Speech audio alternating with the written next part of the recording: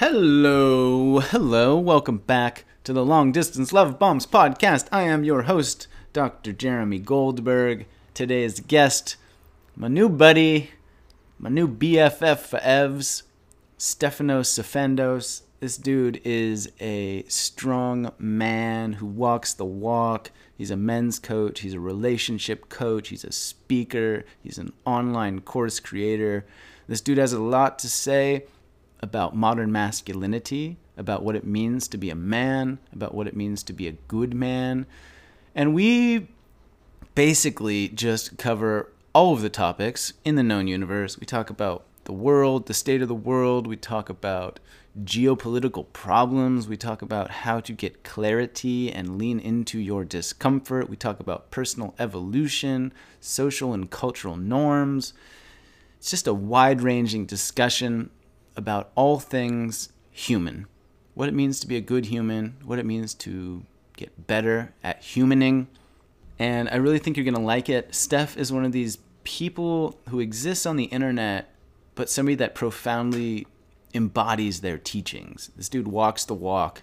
He's very grounded, a lot of big ideas, and he integrates a lot of different modalities and teachings into his discourse. It's an interesting episode, packed with ideas. Without further ado, Stefanos Sifandos. Enjoy. All right, man. Let's make a podcast together. Let's do it. Let's make some memories. Yeah. Stefanos Sifandos, welcome to the podcast. Perfection. Perfection in poetic motion. Did I nail it? I wouldn't say nail it. That's very strong, but you did well. It was the best of the previous 5 efforts that I had before we started recording. Absolutely. I mean, so... And be kind to yourself. It was more like 2 or 3 efforts. Yeah, that's true. Brother, I'm so excited to talk to you. This has been a kind of a long time coming. We've been in each other's kind of universes for a while now, but haven't actually had a chance to connect. And I'm grateful for your time. I'm stoked to hear what you have to say. We're going to talk about men, masculinity, who knows what else. But for those who don't know you, maybe can you give a little brief introduction of who you are and what you're about? Yeah, I love all things relationships, man. I thrive in the realm of relationships. So for me, I look at how the most important relationships for me is that to ourselves, that to other human beings, particularly in intimacy, in deep intimacy, deep connection, whatever that is for people, because sometimes it's different. Sometimes it's a duo or a dyad. Sometimes it's a triad. Sometimes it's 8 people in an intimate relationship, whatever that may mean. Everyone has a different boat that they float, so to speak. So, but I thrive in those areas, our relationship to our earth, which is our life source and our life support, our relationship to really important ideas and what drives us forward in life, or what moves us, what really inspires us and pulls us.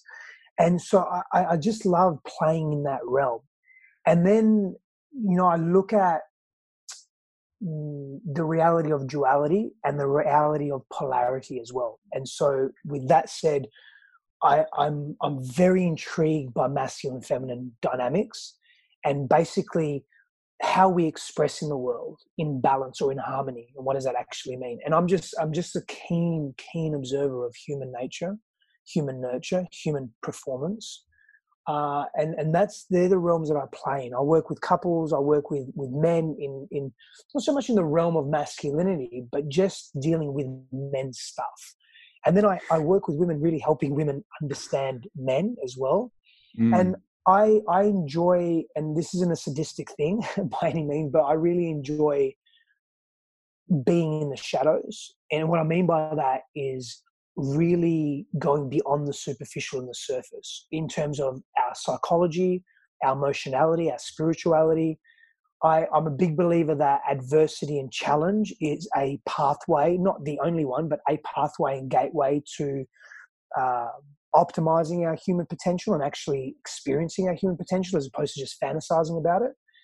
And understanding society and moving to understand society deeper and our social constructs, and how we form attachments to trauma and pain and fears, and how that ultimately drives our lives if it's left unchecked.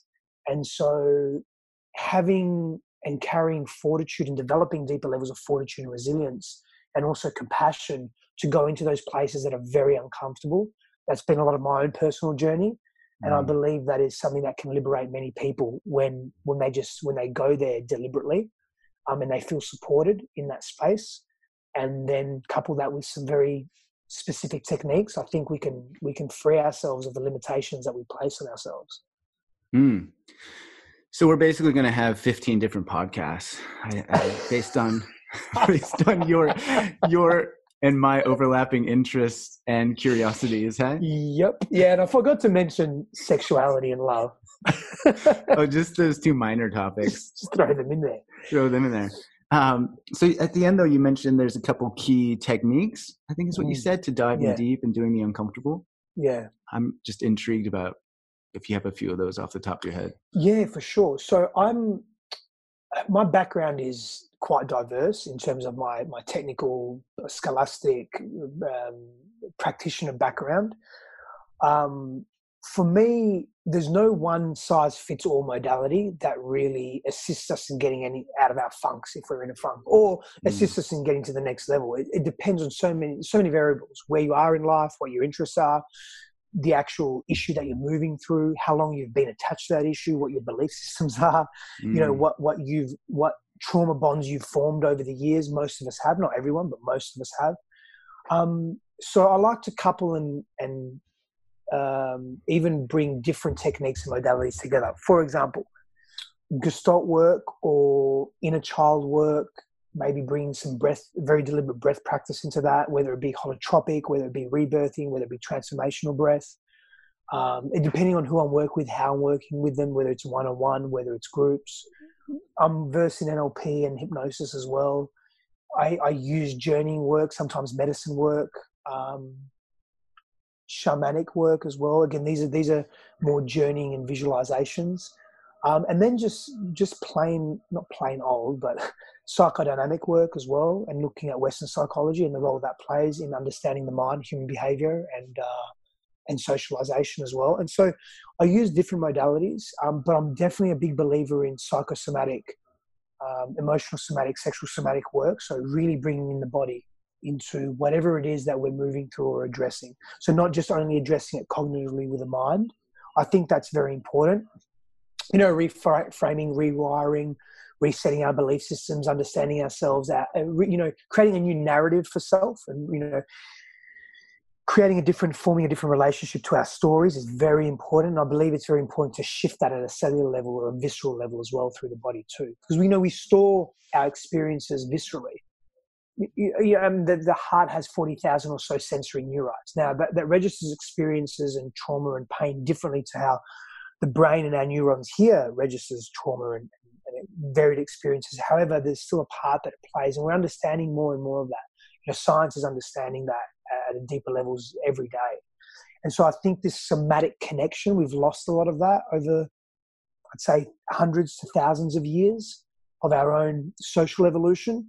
And we've lost a lot of that because we've lost our connection to self. And I think we've lost our connection to intimate tribal connection, our place in intimate tribes. We're so diluted in the world now. We're so, I wouldn't say overpopulated, but we're dense. I feel we're dense in much of how we are in the world. Not a bad thing. It's not good or bad. It's just my observation. And I think coming back to that level of, I just want to say that, the level of spirit, that level of clarity, that spaciousness that comes from not being so cluttered in the mind, not being so busy, not being so distracted. I think there's a lot of value in that. And so when you say bringing the body back into healing, this idea of somatic body work, etc., for those who are unfamiliar with that, can you unpack that a bit of like what does that even mean? What does it look like? Yeah, so it can be difficult to explain. I'll do my best. I can explain it, but it's not difficult to explain. It's probably more challenging to understand and really connect to if you haven't experienced, because it's a very experiential thing. So it's not a matter of explaining, it's not a matter of the mind. And it's in it, when we start to involve the body, we're starting to involve the unconscious aspect of self, collective and individual. And so we're talking about an area of our psyche or the way we interpret reality that it's intangible almost and immaterial. So it's very difficult to grasp unless you're doing it. But let me do my best anyway. So breath work essentially is something that anything that's a deliberate practice of controlling or guiding your breath in a particular way. When we breathe, it's autonomic. It's not, we don't think about, oh, I've got to breathe, I've got to inhale, I've got to exhale, I've got to inhale in this way, I've got to exhale in this way. It just happens, right? When we're engaged in any form of breath work, we're being very deliberate with how we're breathing and also while we're breathing. So as example, transformational breath or holotropic breath, which is probably something that's a little bit more popularized or understood by the majority. Holotropic breath it's essentially mouth breathing. It's a continuous flow of breath. So I'm describing some of the basic techniques, right? It's a continuous flow of breath, so there's no real pausing between the inhale and the exhale. They're quite deep breaths. They're rapid breaths, and they're quite fast-ish. Generally, your eyes are closed. You're laying down. You can be propped up where your chest is open. You can sort of be in a bit of an angle. There's loud music. It's quite a esoteric experience. Now, breath work's not recommended for everyone. We're talking about this as a modality now, but it's not always recommended for everyone because the contraindications are that if you have respiratory issues, if you have mental illnesses or mental conditions such as bipolar, it may not be for you. In fact, it could be really dangerous. And so there's some examples of if you've had heart issues before, high blood pressure, you've just got to be careful with breath work. But what that type of breath work does over a period of time with very specific music. Now, other techniques would have, if there's practitioners there, they'd be very hands-on. So they'd be pressing in certain points in your body that represent symbolically, but also psycho-emotionally, maybe traumas that have been trapped in your body. Because we store experiences in our body at a visceral level. And so as you're moving through this breath and you're literally changing your state of consciousness, because what's happening is your carbon dioxide, nitrogen, oxygen levels are changing in your brain. And so you're literally perceiving yourself and reality in the world differently, right? And so whilst that is happening, you then are able, like plant medicine, you're able to, or LSD, for example, you're able to access different paradigms of reality. And that can be really empowering if the setting and the intention is really supportive of that. And so what happens is we're able to access these unconscious memories, these repressed or suppressed memories that are dormant in our bodies and in our being, in our psyche, in the dark recesses of our minds, that we haven't been able to access under familiar states of consciousness previously. And so what that does is an opportunity to release that, because at some level, that still drives our behavior, especially if it's unhealthy. So when we are repeating patterns in our life, like we're attracting a certain type of man. So if you're a woman, I'll use a heterosexual binary normative example. You're a woman, you're attracting a man who is non-committal, right? And you keep attracting that. What's actually driving that behavior? What's driving that attraction or that magnetism? It's something that's generally unknown to people. And so we can unpack that in many ways. We can do psychotherapy, counseling. You can do some form of expressions of spiritual healing, such as Reiki, as an example, like body work, shamanism, that may unpack some of that. Dream interpretation, so many different modalities, right? Psychiatry with medication as well, that may help. And if you combine that with some somatic work, such as breath work, with deep touch as well, you can start to really go deeper into your own self. I wonder if I explained that enough. You just had a little twinkle in your eye at the end of that, like as if alluding to. I like you, Jerry. Some Pandora's box just on the other side of that description. I like you, brother, because you're fucking attentive and you're my type of guy. So, the twinkle was that. The twinkle is this. The twinkle is that it can be intensely fucking painful and really confronting to the point where you think you're dying. And if you can hold on, and if it's done in an environment that's really supportive, compassionate, conducive to your growth, and you're really ready for it at your level of individuality, it can be profoundly liberating. And it's just fucking weird, man. Yeah. It's super fucking weird. I had one I've only had one experience with breathwork, and it was on a retreat that I was hosting with my friend Amber Hawken. I'm not sure if you guys have crossed paths I know yet. that name. I do know that name. She's fantastic. And so we're doing a retreat, and she says, I'm going to do a breathwork session from, 2 to 4, and we put it in the schedule. And I was like, okay. And so I went to go participate with the rest of the people, and we have the yoga mats out, and she's doing the Palo Santo or whatever the mystical smell is. And she starts talking, and I'm thinking, okay, this is going to be some kind of a meditation, right? I've like done a lot of meditation. And after about maybe 1 minute, I'm like, oh, this is different. This is not meditation per se. And then, I go on to have one of the oddest, most surreal experiences that I've had sober. And like, I can't feel my arms, and my fingers stop working, and I feel like I'm entirely on cloud 9. If cloud 9 was like spray painted gold with glitter, and I can't stop smiling, and I'm like, what the fuck just happened? I don't remember where I just went to. What is this? Breathwork is bananas. And I should mention that several of the other participants are shrieking, screaming, crying, rolling around, having a very different visceral experience in their bodies and in their minds than I was. Yep. But despite doing the exact same breathing techniques. Yeah. And everybody, despite the crying, the screaming, the shrieking, whatever, at the end of it, after we unpacked it and integrated it for a moment, said how transformative that was, how healing that was, how surreal, and how much they needed that. Yeah. And so it almost strikes me as a kind of a medicine in the loose description of that term that kind of gives you what you need instead of like this one solution for every kind of person. Absolutely, man. Everyone's experience is very different. Again, it depends on so many different variables. And so many, where are you in life? Why are you there? Are you experiencing tremendous joy in your life, or are you really in a place of suffering? Who are you surrounding yourself with? What are you willing to learn? How open are you in new concepts and ideas? There's so many variables, and it is a different experience for everyone. And it's a sacrament, man, or a medicine. I like to use the term sacrament, but it's a sacrament in terms of will give you what you need. And for me, man, I've dabbled in so many different plant medicines and been in that space. And some of the most profound experiences I've had outside 5-MeO DMT has been through breath and simple gratitude practice. It's blown my fucking mind. Yeah.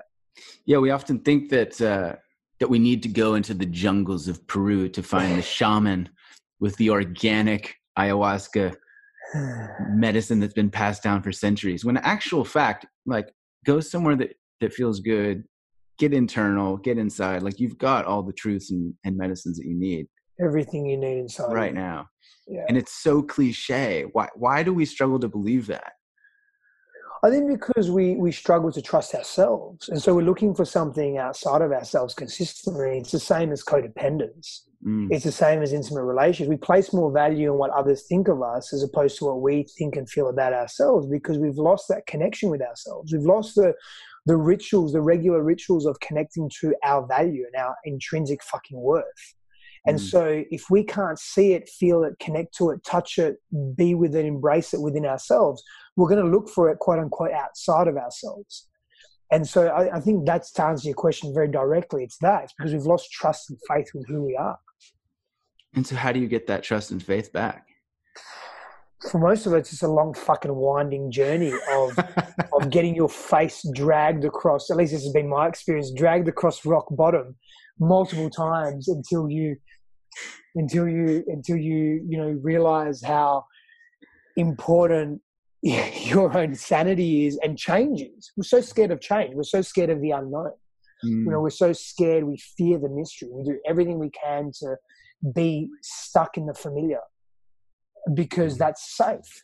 And we're geared. We're wired for safety. And we also live in a time where the majority of us don't really need to experience safety in that way. When I say majority, it's the majority of the Western world, not to be naive here or to appear naive, because I'm definitely not in most areas. Some areas I'm sure I am, but most of us don't feel safe actually. But those of us that listen to this podcast, from a having your basic physical needs met, most of everyone listening to this podcast has that. They've got shelter, they've got food, they've got water, they've got a bed to sleep in. And so, but we're running these programs of survival, man. And I think that again, the busyness and the clutter and there's nothing wrong with competition. There's nothing wrong with up leveling. I think the scale to which it's done in today's society is more of a burden than a help for us, I think. And so we're sort of coming to a place where we've got to make some choices about who do we want to be in the world and how do we want to be. It's so powerful, is right. As well, one of the questions I often ask clients is simply, what do you want? Yeah. Like, what do you want? Like, what do you want from life? And even that, it's such a simple question, but it's so profound because we don't often give ourselves the space or the stillness to really contemplate it amidst the distractions and the entertainment and the busyness and the chores and the striving and the iPhones, etc. It's like, what do you actually want in your life? Like, who do you want to be? Right? People will tell you what they don't want very quickly. Yeah. That's that wiring again for the negative, right? Well, we call it negative and positive just to help us understand, compartmentalize, because we do that very well. Our brains does that well. But, we'll be told very quickly what we don't want. Or we can tell others what we don't want. But it's more challenging to say, this is actually what I really want. And these are my values. I've deciphered through all the external values being thrown on me, my father's, my mother's, my brother's, my school teachers, societies, the government, media, and yep, I've realized that I like a bit of that. I'm going to pull a little bit of this. I'm going to take a little bit of that, and this is me. Very few people go through that process. Solitude. You mentioned the stillness and the silence, and that's a big thing for me, man. I think in our world we're more isolated than ever. And we need more solitude than ever. Now, that sounds like a paradox, but for me, it's not, because there's a distinction between solitude and isolation. Solitude, for me, is very deliberate, and it's something that we do to connect deeper to ourselves, to answer those questions of what do I want? An example would be that rite of passage that a young man would take thousands of years ago out into the desert or into the wilderness, and then return and be met by his elders, by his father, his uncles, his tribespeople, his brothers, and be seen in a different light because he spent time on his own, in fear, being challenged, contemplating life, contemplating his existence, having to be very present in the moment, having to survive, and through that being able to thrive and get very clear on who he is, what his quote-unquote purpose is in the world. We don't have that anymore. Whereas isolation for me is victimization. It's passive.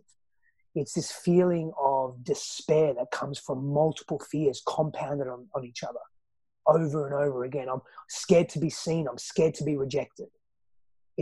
Isolation is a modality of convenience. I'm going to stay at home and order Uber Eats and play on my video games and watch TV and get up tomorrow and go to work in a small cube, which I drive, or in a tram or a train or whatever. And then I'm going to go to the cubicle. And this is a cliche thing, and this doesn't apply to everyone, of course. I'm going to go to the cubicle. I'm going to pretend I enjoy what I do. I'm going to quickly scurry away, and I'm going to go to the comfort of my place. I'm going to first masturbate. Then once I've cleaned myself up, then I'll have something to eat. And we just go through these fucking routines, man. And I think we're selling ourselves short. And in a world where, again, there's so much clutter, and I don't mean to be painting a bad picture of the world. I love the world. I love Earth. I love life. I love people. Not always. Sometimes they shit me, but that's because sometimes I shit myself. I don't mean literally. I mean figuratively. but that's part of the human journey. I mean, I was listening to something this morning. Carl Sagan's pale blue dot? Man, I always say two things in life, right? One, if you don't like peanut butter, I don't know why you're alive. And two, if you don't shed a tear when you watch pale blue dot, I don't want to be your friend. There's something really profound about music and the voice and those old 1970s visuals and just the way he allows us to understand a massive part of the human condition. And I think we're missing that connection, man. We're really missing that connection. And I think it's there. And I feel it's rising and expanding more and more. And that's what really inspires me, man, is that. Yeah, that pale blue dot, I think it's so powerful because it's immediate perspective, right? Yeah. You zoom right out and you realize, oh my goodness, like none of this matters and all of this matters at the same time. And we're all living on this tiny little sphere in the middle of black, infinite nothingness. Yeah. And we're like fighting about Wi-Fi signals and imaginary lines on maps and who believes what. So how do we how do we deal with this culture of isolation, this culture of disconnection, this culture where it can feel really difficult or challenging to go inward into that solitude place, get uncomfortable, confront your fears, etc.? What advice do you have for people? Well, I don't know if I have an answer. I think that's it's an amazing question, and it's a really loaded question as well. Not that you're purposely trying to load the question. I think it's one for the ages. I think it's one that unravels over time. And I'm wondering, with Earth's carrying and caring capacity from a level of sustainability and natural homeostasis, how much time we actually have. There's so much conflicting science out there. Earth cycles are natural. Global climate change is natural. I think as humans, we're definitely contributing to the acceleration of it potentially. And it's also natural. I don't think we're adapting very well as humans. I think we could be adapting differently. And I think that plays an actual really important role in moving away from isolation, because I think it's coming back into a deeper relationship with Mother Earth, with Gaia, Mother Earth, however, whatever vantage point you want to take. Ultimately, this is our foundation for survival. We can't have this conversation without Earth, clearly. If Earth is in despair, if our temperatures are soaring and our oxygen levels are depleted and below the rate that they need to be for us to be able to survive, I mean, we can't do these things. We can't have these amazing conversations, and we can't do what we like to do, which is wake up in the morning and maybe you have your coffee, maybe you go exercise, maybe you make love, whatever you're doing. We can't do that without Earth as a foundation. So we need to bridge that gap of isolation and disconnection with, I think it's a number of different ways.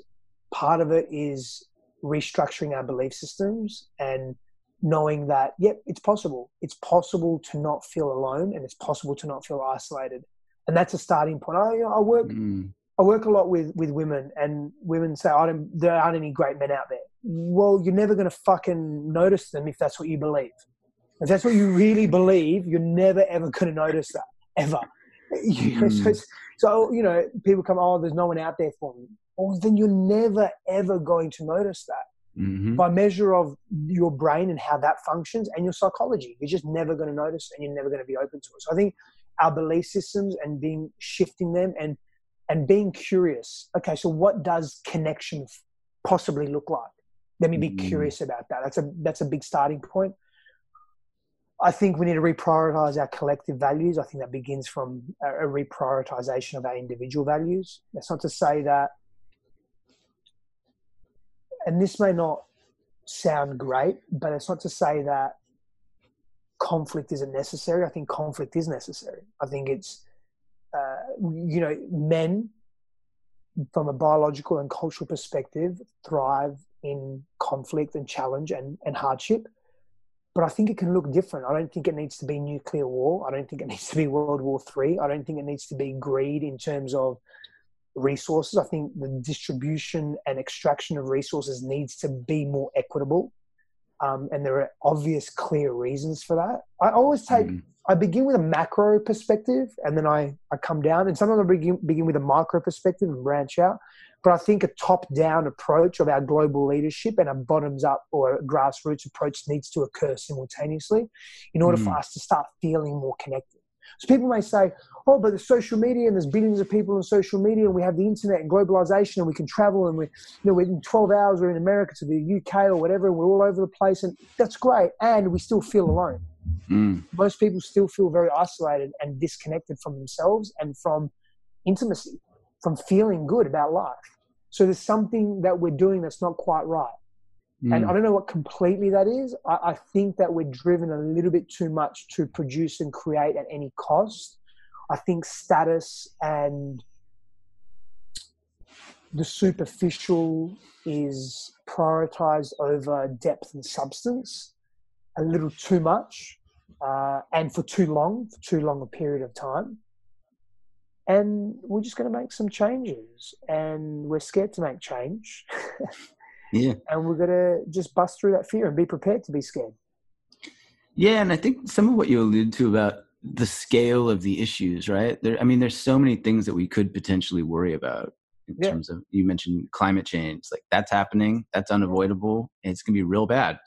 And you talk about war and all of these grand sweeping ideas that we potentially as individuals can feel powerless in response to, right?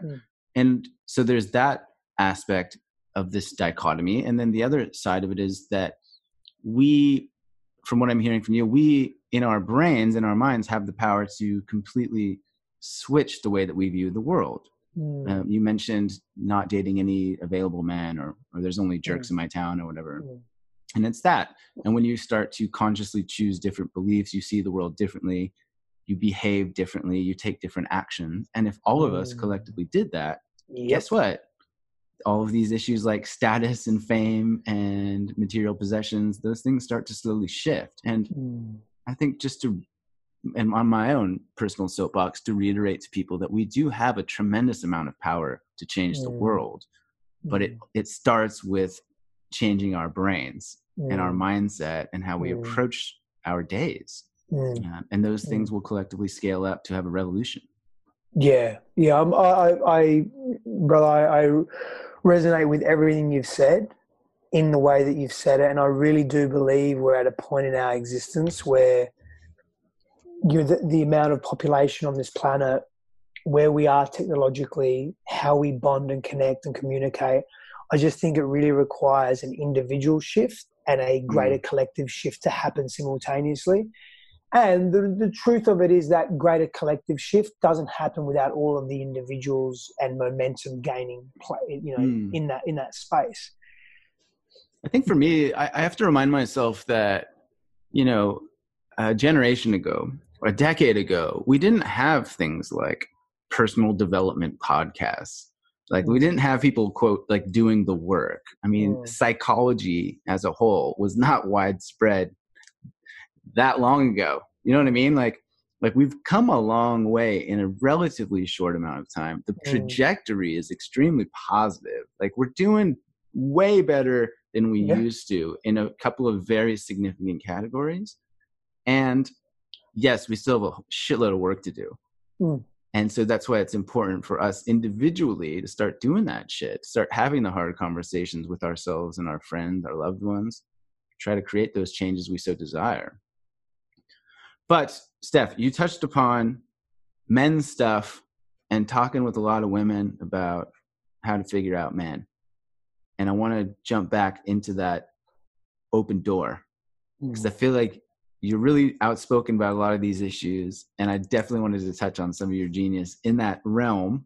So like men's stuff, man, what's going on?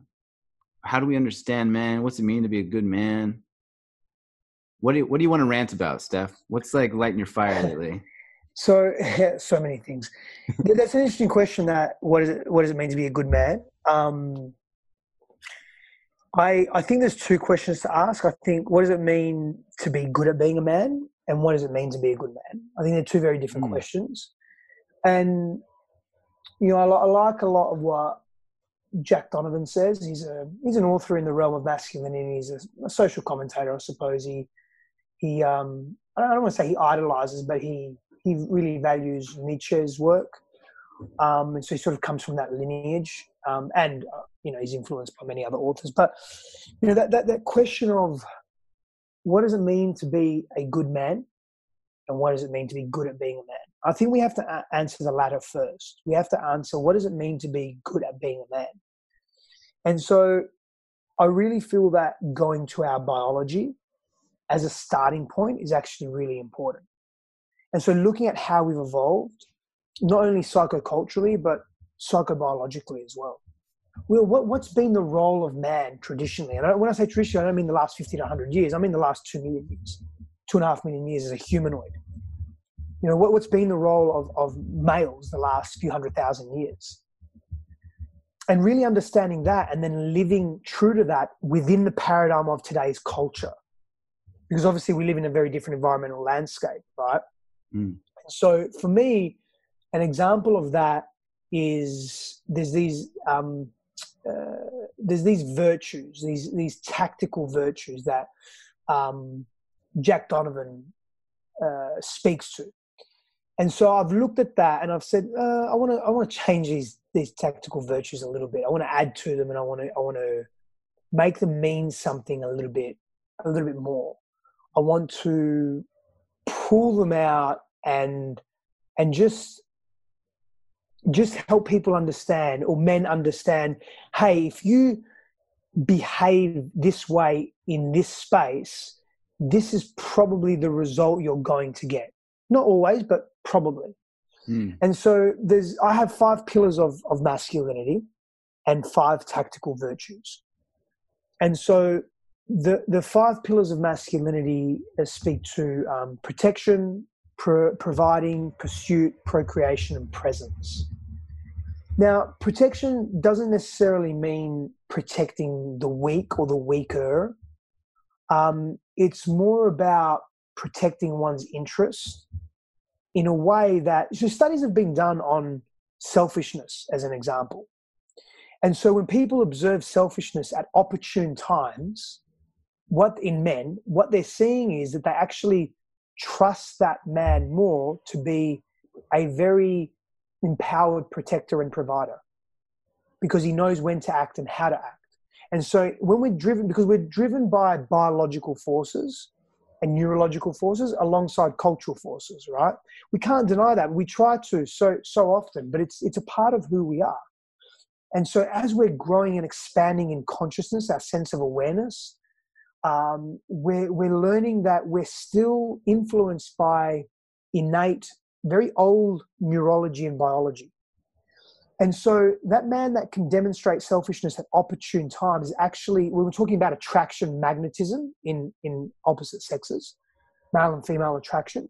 We're seeing that a woman is actually very attracted to that, but it's under opportune circumstances. There's caveats to that as well, because it exudes confidence. It exudes a knowledge and a willingness to understand one's environment. And if you have all of these factors in place, plus some others, you then become this leader in your environment. You exude safety, certainty, consistency. That can be really empowering when we're talking about attraction. And you couple that with a man being quite strong and physically adept, he has good genes for procreation. And we like to think that procreation doesn't drive us, but it does. It does. Not completely, but it plays a role, right? Yeah, like we're animals. Well, yeah, it really plays a role. And we've got to move out of, I don't want to go on too many tangents here, but I think it's really important we move out of this politically. We can be too demeaning and too discriminative as a society, and that's not healthy at all. But it's also, we can also be too politically correct, and we can be overly politically correct. And we're looking at gender, and we've got to also move beyond this is a sexist thing or not a sexist thing. And it really helps to understand that, hey, there are principles of attraction that are driven by fundamental biology or fundamental evolutionary theory. Not completely, but it exists. Can we pay some attention to that and then work it with the society that we're in, right? So I'll just go back to these five pillars. So protection, right? So protection is really important because it's really helping us understand as men, what do we value? What do we really, really value? Providing. And so the providing part is, again, not only providing ourselves and our community, our families, communities, or those people that matter to us, providing them with a very clear, consistent sense of self. This isn't about obligation, excess stress and tension. It's about coming from an empowered mindset. What do I need to provide me and the people that I love and care for in order for them to thrive and in order for me to thrive? What's my contribution to my tribe? Now, again, if we're being real, the human brain can't fathom 7.8 billion people. Being inclusive with 7.8 billion people is a fucking impossibility because there's so many variances in personalities and needs and wants and values and culture and, oh man, spirituality, religion. It's just not possible. So you've got to start with yourself and your small band of tribe.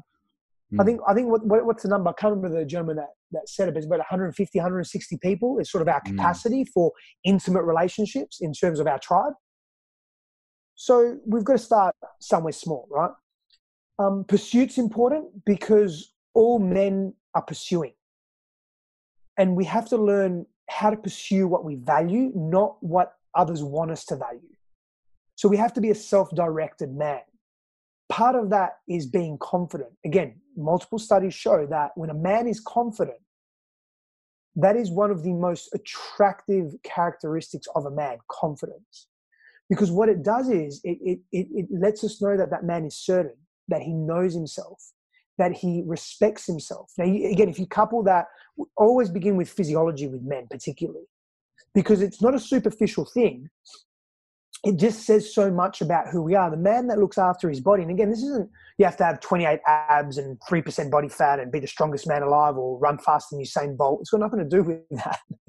It's got more to do with, are you physically adept and connected to your body? And do you take, not so much pride, but do you take honor in your, again, not appearance, but your ability?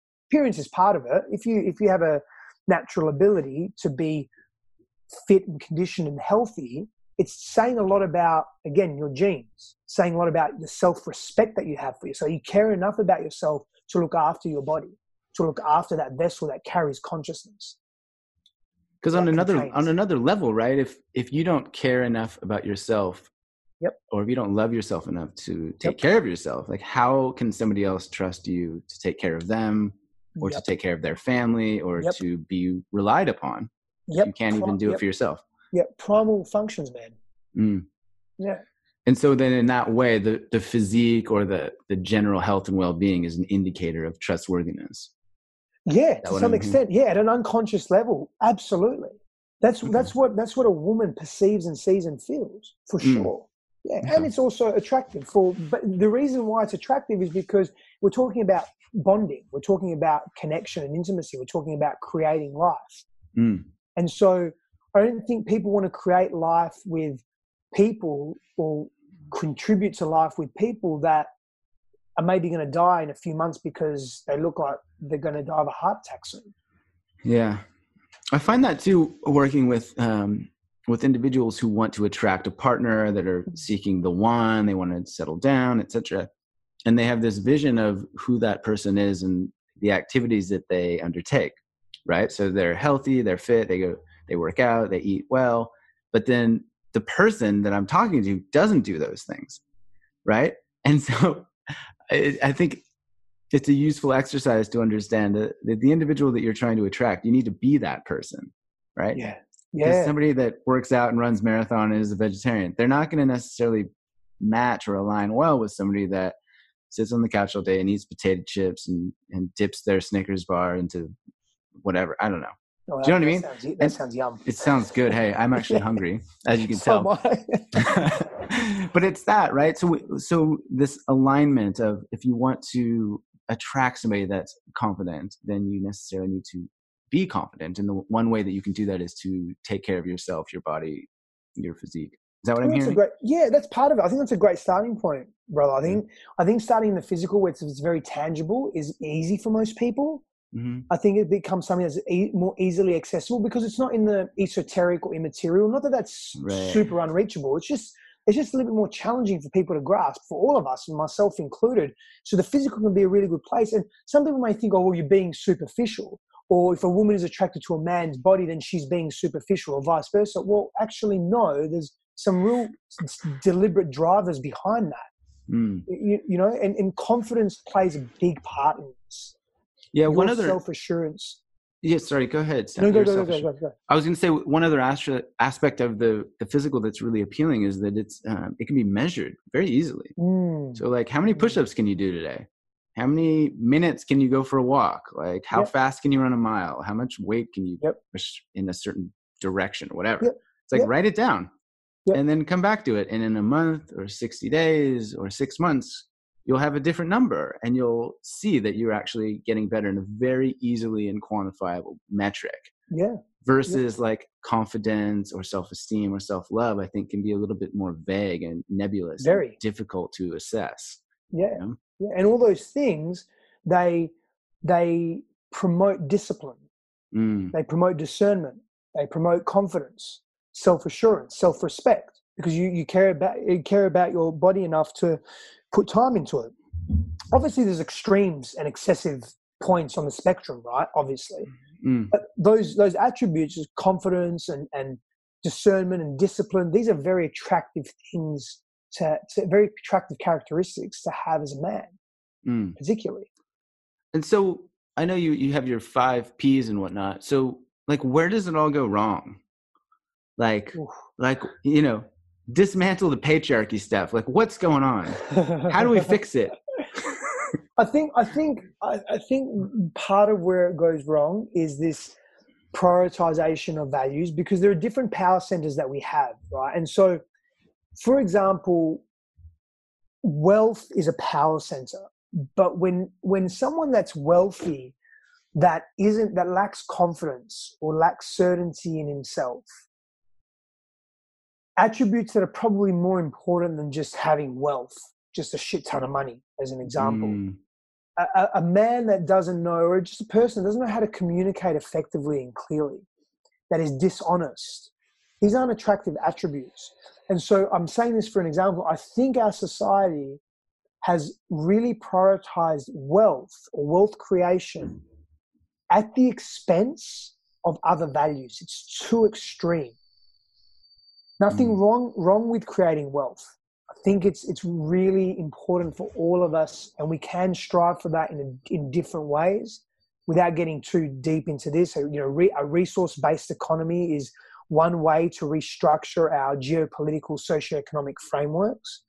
But there are many stepping stones that we get to before then. I think part of that is saying, okay, let's look at ourselves as individuals. Let's look at ourselves as a society in all the different ways and say, well, what are we focused on excessively at the expense of other virtues? And I think if everyone can be really discerning as an individual and look at their own lives and then start to make decisions from that place, that can be super empowering. Now, the difficulty with that is that we're sort of all caught in a culture or a society that it makes it very difficult to leave, or it makes it very difficult to be different. Because if you're out of the norm, then you're almost out of the in-group. And psychologically, that can be very harming. We all want to be in the in-group. We don't want to be in the out-group. That can be it's a risk, painful. Right? It's a big risk, yeah. But then that's the opportunity. The opportunity, though, on the flip side, the opportunity is you get to develop confidence and discernment and discipline and self-assurance, and you get to develop this deeper sense of self at an even more profound levels of self-love. And saying, I'm running my race and I'll do what I need to do, and I'm going to do some things really differently here. You get to do that and be confident in that. And it starts by getting clear on what your values are deep down.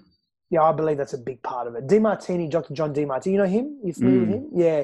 He speaks a lot to values, a great deal to values, the study of axiology. And he's really well known for values and living a value-filled life.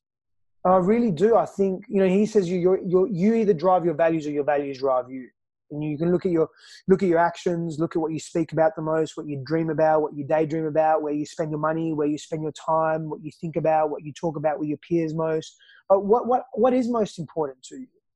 And what do you want to be most important to you? Because if you're saying you want family to be most important to you, but you're spending 15 hours a day working, and when you get home, you're speaking about work and you're not really engaged with your family, how important is family with you? to you know, as a very brief example. But values, I think values are really important, man. They really help drive who we are.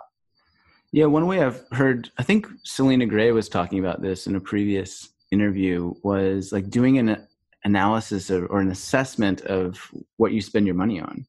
And so you literally can go through your bank statement every month. And so, for example, if health and wellness is one of your core values, and yet you're spending $800 a month at the pub or on takeaway food, you can see where there's that misalignment. And you can then make decisions or changes that sort of realigns your actions and your spending based upon your core values. Yeah. And like when that's all aligned, I feel like ease results or certainly more beneficial outcomes for your health and well-being. Yeah, for sure. I very much agree with that. All right. So going back to this idea of men, so we've touched upon what makes a man good. Is that right? And what about what makes a good man? I think what makes a good man, and so just to wrap up, what makes a man good is those, in my opinion, those five pillars. Yes. So the next one is, pursuit, procreation, and presence. Presence is really important, just to wrap up the five. So procreation is pretty self-explanatory. And then how we choose to procreate in this world, I think, is important. And that can be for men, it's not just, and for women too, but for men, it's not just biological procreation and having children. It's also procreating ideas, ideating. Because for men, I think men for forever have essentially wanted to be able to create at the level that women create, which is give birth, give life. And we can't, and we don't. We contribute to that process, absolutely. We're an integral part of that process, 100%. Yet we don't carry the baby, we don't give birth to babies. There's a different level of creation and attachment there. And I think our contribution to human consciousness is what we create in the outside world. And so procreation for me is, what are you doing with the ideas that you have? What are you doing with your quote unquote purpose? What are you doing with your vision? What are you bringing into the world? And what place is that coming from? How deliberate are you with that? So that's part of procreation. And then presence is just, in short, our ability to be very attentive to where we are in the now moment and almost to be in this flow state on call. And that's very powerful. And then there's the 5 tactical virtues, which we don't have to go into, and that's fine. But to go into the next phase of this is, what does it mean to be a good man? I think that's a very culturally relative question. I think it's largely predicated upon being good at being a man and actually harnessing that and mastering that. And mastery is actually part of the tactical virtues, where we, as men, we go back to mastery, and our self-worth and our sense of self, our self-esteem, one of the conditions of that is predicated upon our contribution to our tribe in the form of our mastery. What are we bringing and contributing? And so many of us, I think, are just caught in this mundane, blasé loop where it's just, we'll get by. But I don't think we're here for that, man. I don't think we're here just to fucking get by. I think we're here to really thrive. And in order to thrive, part of that is being masterful at a craft, using our hands as men, not being sedentary. And so that's a part of it. But what is to be a good man? I think it's a very culturally relative term. And the example I often give is that of a suicide bomber. Not to be too dark, right? I didn't anticipate that metaphor. I didn't think you did. Okay, based on your face. Okay. but think of it this way, right? Think of it this way, or maybe I'll use a lighter one. I don't know. I know. I like where you're going. You keep going. Let's go. Okay. So he goes and does his thing and kills many people, injures many others. The sect and the organization that he comes from, or the religion or whatever group he comes from, praises him and says, this man is honorable. This man has done the work of God. This man is bringing peace to our society. This man is doing what he's here to do. We honor him. We value him. That's what's happening, right? Now, the victims or the people that have experienced that death and the family and the friends and the community around that are saying he's weak, he's a coward, he's not a hero, he's a murderer, he's not a good man, he's evil. Now, Yeah. same fucking act. Yeah. Nothing's changed. Intentions are the same. Everything's the same. Yet you've got two very different groups seeing something very different. They're seeing the same physical act of a man going somewhere and blowing something up. However, they're interpreting it very differently. The way I've heard that described, I think it was Maston Kipp, and he said, imagine a hypothetical band of rebels that unite together to try to overthrow the evil empire, right? And he's like, it's Star Wars. We all love Luke Skywalker. It's like, and it's Al-Qaeda, it's ISIS, right? So from a different lens, you're seeing the exact same thing completely differently. It's wild. Yep. Yeah. So that's a more complex question, is my point.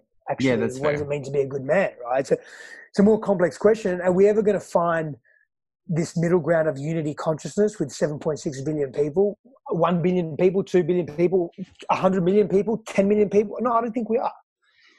I don't think we are.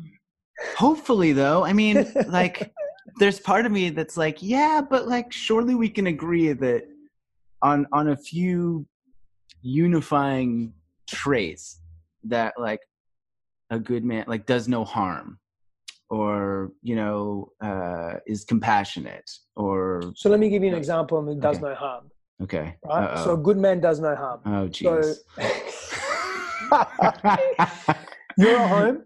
Yeah. You're with your family. Oh gosh. Yep. I love you. You're at home with your family. I do. You're at home with your family, and I want to picture. You don't have children, do you? At this point, no. You want children? Curious? I do. Yeah. Let's assume that I've got 3 daughters under the age of 6 for this hypothetical. Absolutely. Thank you, sir. And you've got 3 daughters under the age of 6, and another human being, maybe 2, break into your home, threaten you and your family, threaten to kill you, and they're serious. Threaten to harm you, your beloved, your children, in the most gnarly of ways. And there is an opportunity for you to do harm to them in order to mobilize them and protect you and protect your family. Now, I'm going to assume that you actually did harm. I'm not going to ask you whether you do or don't. I'm going to assume that you did harm. Does that make you a bad man? Because if you're not a good man, by default, you're a bad man. Well, even if not by default you're a bad man, let's just say you're not a good man because you've done harm. I think there's a spectrum, right? And yes, so perhaps I need to amend my 10 commandments of being a good man. I actually don't think you do. Here's the thing. Here's why I don't think you do. Because I think you're fucked if you do and you're fucked if you don't. And that's my point. That's interesting. I think it's so subjective that we get caught in a loop of trying to make it objective. And we get caught in a loop of trying to make it's a one size fit all. And I don't think it is. I just like Immanuel Kant says, the philosopher Immanuel Kant gives an example about lying. And he gives this example, by the way, where you're at the door and you're at your house, you open the door and someone puts a gun to your head. It could be a woman, whatever. It could be someone that has a different pronoun, whatever. They put a gun to your head and they say to you, is your child upstairs? If you lie to me, I'm going to kill you. And the child's upstairs. So what do?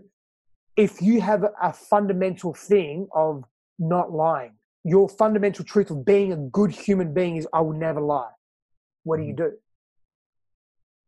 I have no idea. Yeah, neither do I. That's the whole point.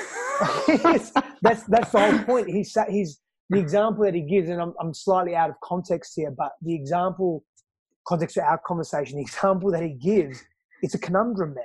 And that's why I think that subjective question of what does it mean to be a good man, I think we just need to keep it in the realm of subjectivism.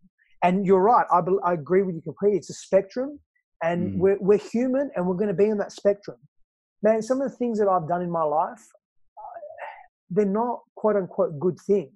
Do I consider myself a good human being? Yeah, I do. I really do. Am I going to do things that aren't always good? Yeah, probably. Yeah. Yeah. So then maybe the idea might be for us as men, or for us as humans, to strive to be better than we were yesterday. I like right? it. Because in the same regard, yeah, I've done some shit that I look back on and I'm like, oh, bro, why? What'd you? Oh, no. Yeah. Right? And like, that was me then, and I was doing the best that I can because we always Yeah. are. And me now knows better, has experienced life more, gets it on a more fundamental level, would make different decisions now.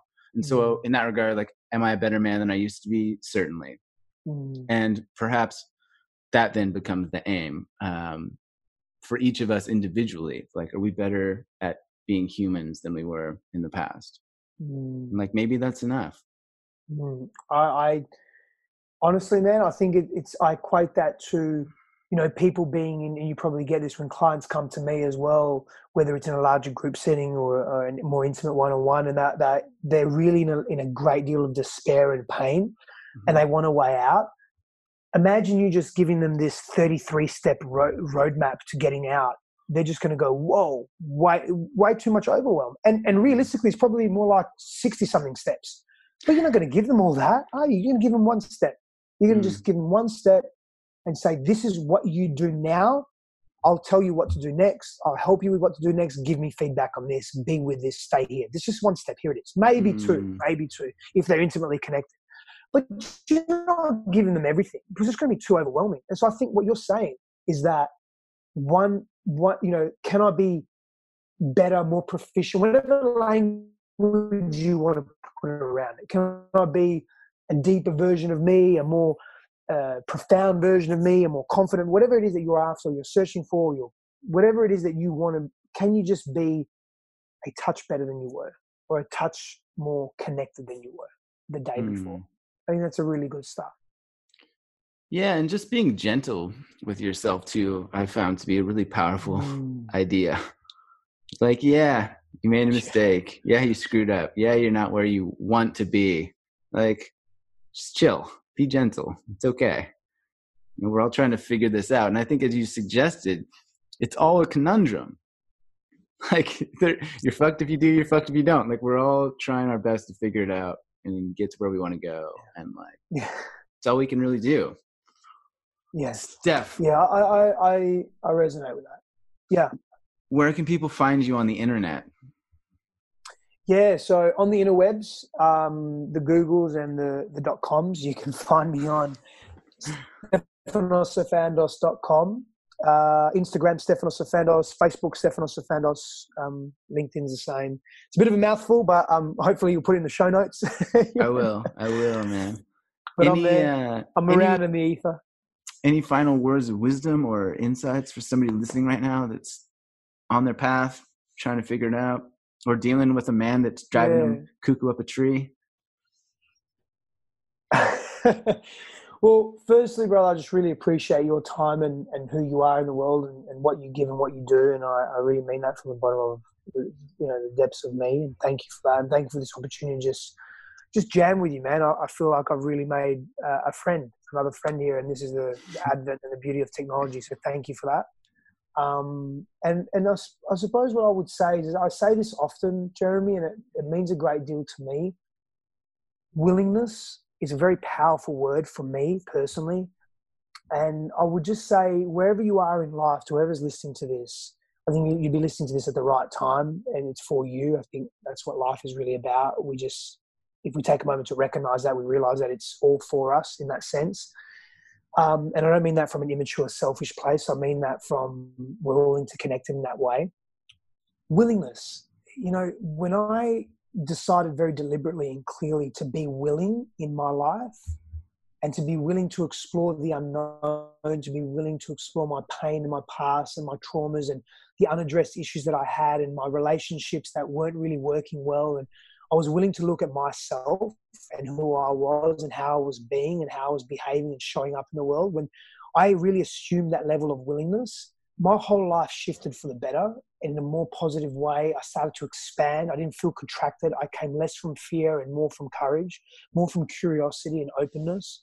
My heart opened, more amazing people came into my life, and the relationships that I had, even that were existing, became more enriched.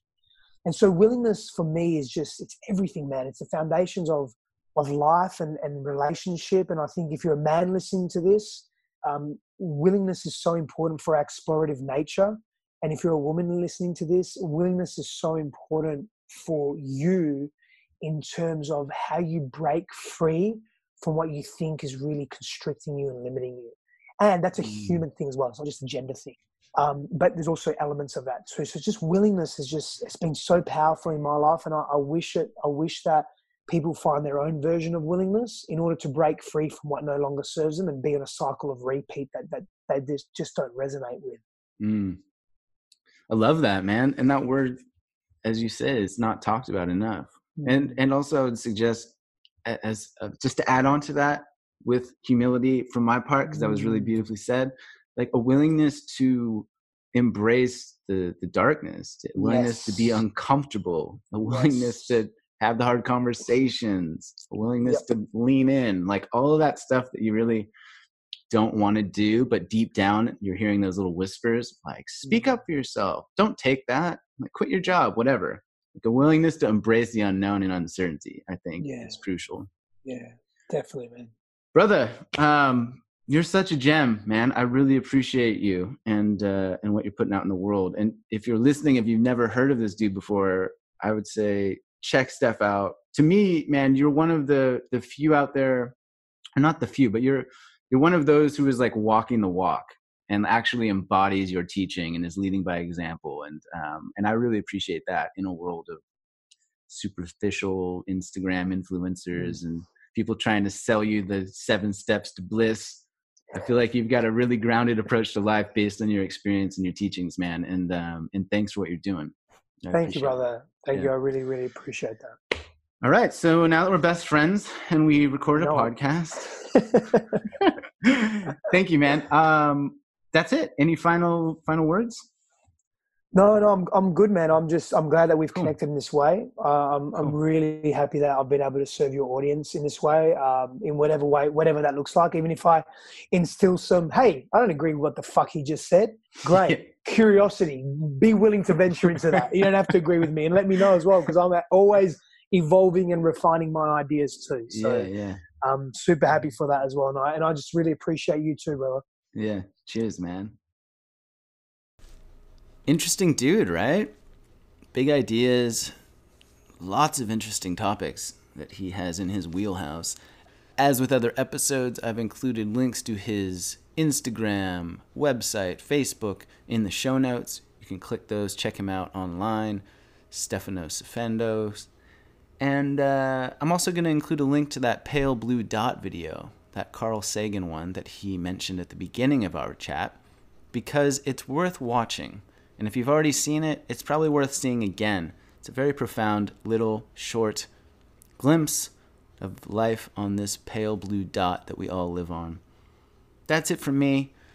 As per usual, I so appreciate you being here. I appreciate your 5-star ratings that take 1 minute to leave on the internet but make a profound difference in my life for the better. So thank you for those. And if there's anybody in your life that you think would benefit from this conversation, this podcast, etc., please do pass it on. You can find me online at Long Distance Love Bombs. And I love you. I think you're magical. Go be that big, shiny, glowing human that you are deep down today. Be willing to be yourself, as Steph would say.